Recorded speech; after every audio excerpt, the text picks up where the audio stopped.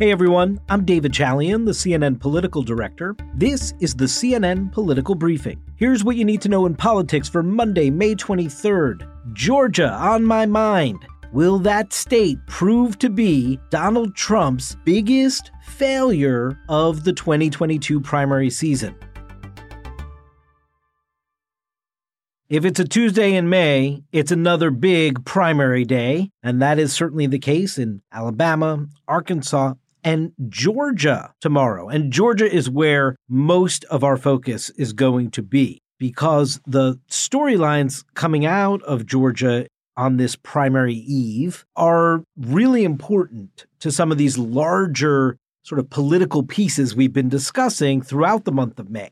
So you've got that big Donald Trump test in the gubernatorial primary on the Republican side. As we've discussed on this podcast, you can't find a politician in America who is a higher ranked political target to defeat for Donald Trump than the incumbent Republican governor of Georgia, Brian Kemp. Why? Well, it's pretty simple. Kemp, in his role as governor, certified the legitimate and real election victory of Joe Biden over Donald Trump in that critical battleground state back in 2020, and that helped propel Joe Biden to the presidency. So now he wants him to lose this primary. Though all the pre-election polling shows Kemp in a very strong position. In fact, he may be in such a strong position that he fends off a potential runoff against his primary opponent, the former Senator David Perdue. You have to get 50% plus one vote in Georgia on primary day to avoid a runoff. So why is David Perdue in this race? Well, that's pretty clear. Donald Trump basically recruited him into this race, and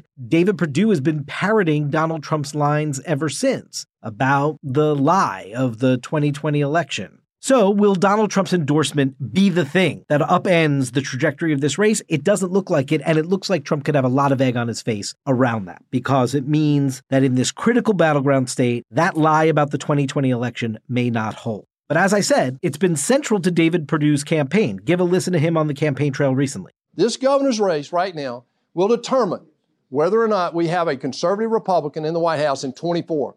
It will also determine whether we get the Senate majority back right here in Georgia. This Senate race will determine that, I believe. And neither one of those will happen if Brian Kemp is our nominee coming out of the Republican Party. Why? Because he has divided our party. He allowed them to steal the election. He denied it.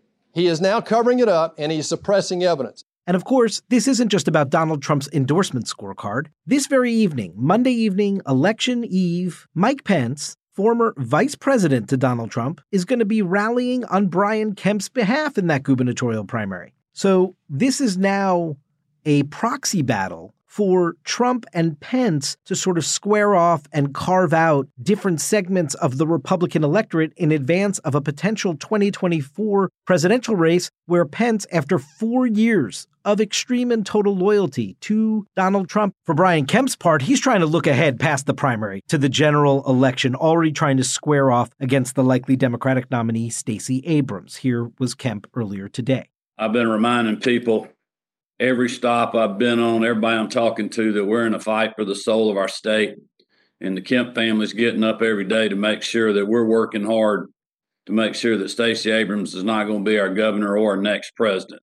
Now, it's not just the governor's race on the ballot. You do have a Senate race where, by the way, Donald Trump actually got out ahead with his support of Herschel Walker, former football star, running for the Republican nomination for Senate, and rallied the Republican establishment with him. This is one where Mitch McConnell joined forces with Donald Trump. And Walker has very little substantial competition and is likely to be the Republican nominee for Senate in his effort to knock Raphael Warnock out of his Senate seat in Georgia. So watch that carefully. There's also the Secretary of State's race. Now, this is amazing. This is the office that's in charge of election administration in Georgia, although some of its powers have been stripped in that new Georgia voting bill that got passed last year. But the Secretary of State, Brad Raffensperger, you remember him. He's the one caught on tape where Donald Trump is trying to tell him to find just one more vote than he needs to overturn the election. Well, he's up against a Trump-backed challenger, Congressman Jody Hice. We'll see if either one of them can avoid a runoff or if this fight goes on further in that race as well. Make sure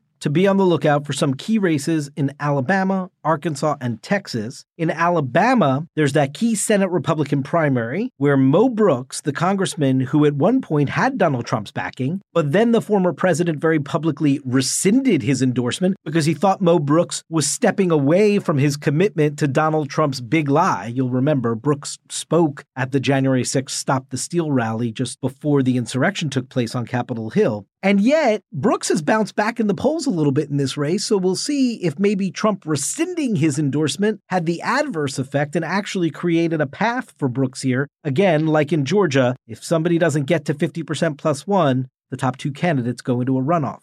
In Arkansas, worth noting that former Trump press secretary Sarah Huckabee Sanders, the daughter of a former Arkansas governor, Mike Huckabee, is expected to win her Republican nomination. In Texas, there's that runoff in the attorney general's race between the incumbent Ken Paxton, who's had his own challenges with ethics questions, and George P. Bush, though it looks like Paxton, who has Trump's backing in this race, may be poised to move forward here in this quest for re-election as attorney general. And on the Democratic side, a huge contest in a congressional district that the Roe v. Wade Supreme Court leak that has occurred seems to have sort of re-energized this race overall. Henry Cuellar, the moderate incumbent who is opposed to abortion rights, just one of the very few Democrats in Congress who does not join forces with the rest of the party in a complete support of abortion rights. It's him versus Jessica Cisneros, the progressive challenger here, who has the backing of Bernie Sanders and Elizabeth Warren, and in a post-SCOTUS leak world has seen some energy come into her race, and she is very clearly a pro-abortion rights. How that plays out in this progressive versus moderate matchup will be key to watch